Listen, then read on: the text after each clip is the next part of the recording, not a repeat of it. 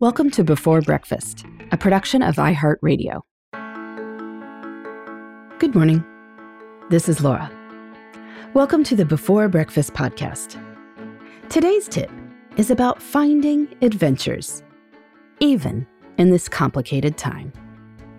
Yes, it is harder to build memories when many normal sources of fun aren't available. But it is not impossible. And that is an important difference. I hear from lots of people about how they spend their time. And one of the biggest struggles right now is that many people feel there isn't as much to look forward to. I was thinking recently about some of the activities I put on my winter fun list last year. I took my kids to the Philadelphia Auto Show and we gawked at Lamborghinis.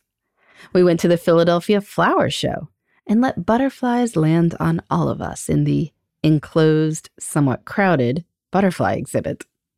There were parties planned and so forth. This year, many big events like that are still on hold. People get tired of doing the same few activities over and over again. Planning fun adventures always takes work. Planning fun adventures in the time of coronavirus takes even more work. But so what? I think fun that takes work is still better than giving up. So, let's get to work.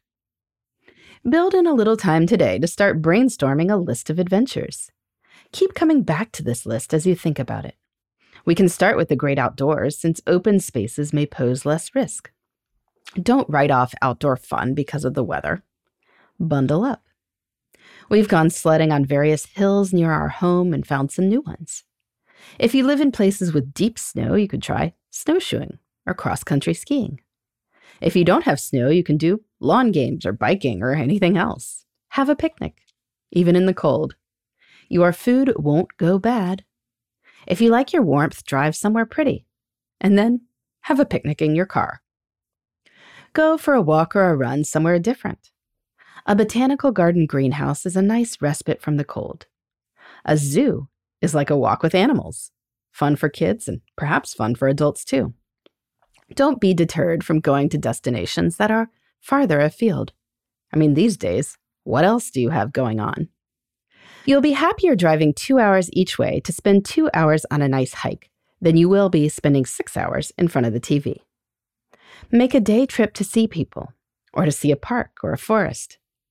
My husband and my 11-year-old recently drove an hour and 15 minutes both ways to do 90 minutes of night skiing at a hill that was open late.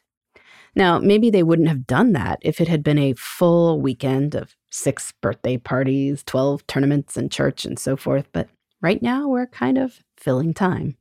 And that did fill time. Of course, you don't have to go outside.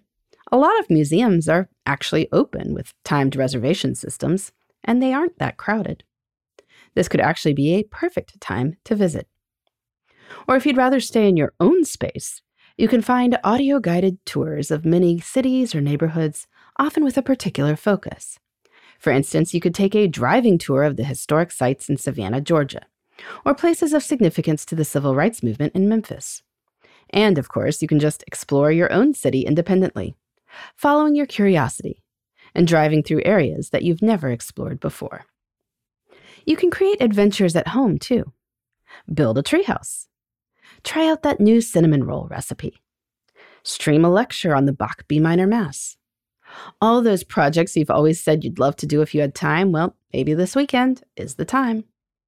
I will put a plug in here for Zoom parties. Yes, I know.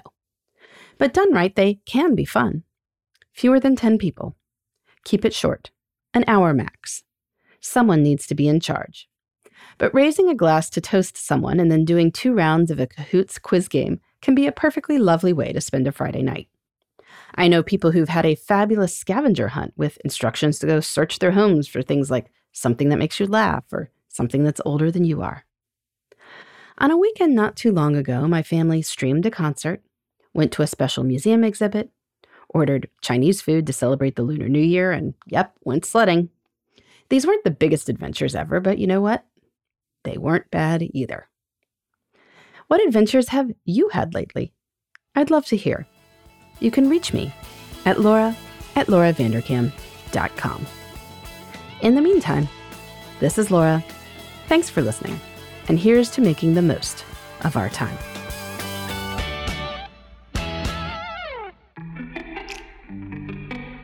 Hey everybody, I'd love to hear from you. You can send me your tips, your questions, or anything else. Just connect with me on Twitter, Facebook, and Instagram at Before Breakfast Pod. That's BE, the number 4, then breakfast, POD. You can also shoot me an email at beforebreakfastpodcast@iheartmedia.com. That Before Breakfast is spelled out with all the letters. Thanks so much. I look forward to staying in touch.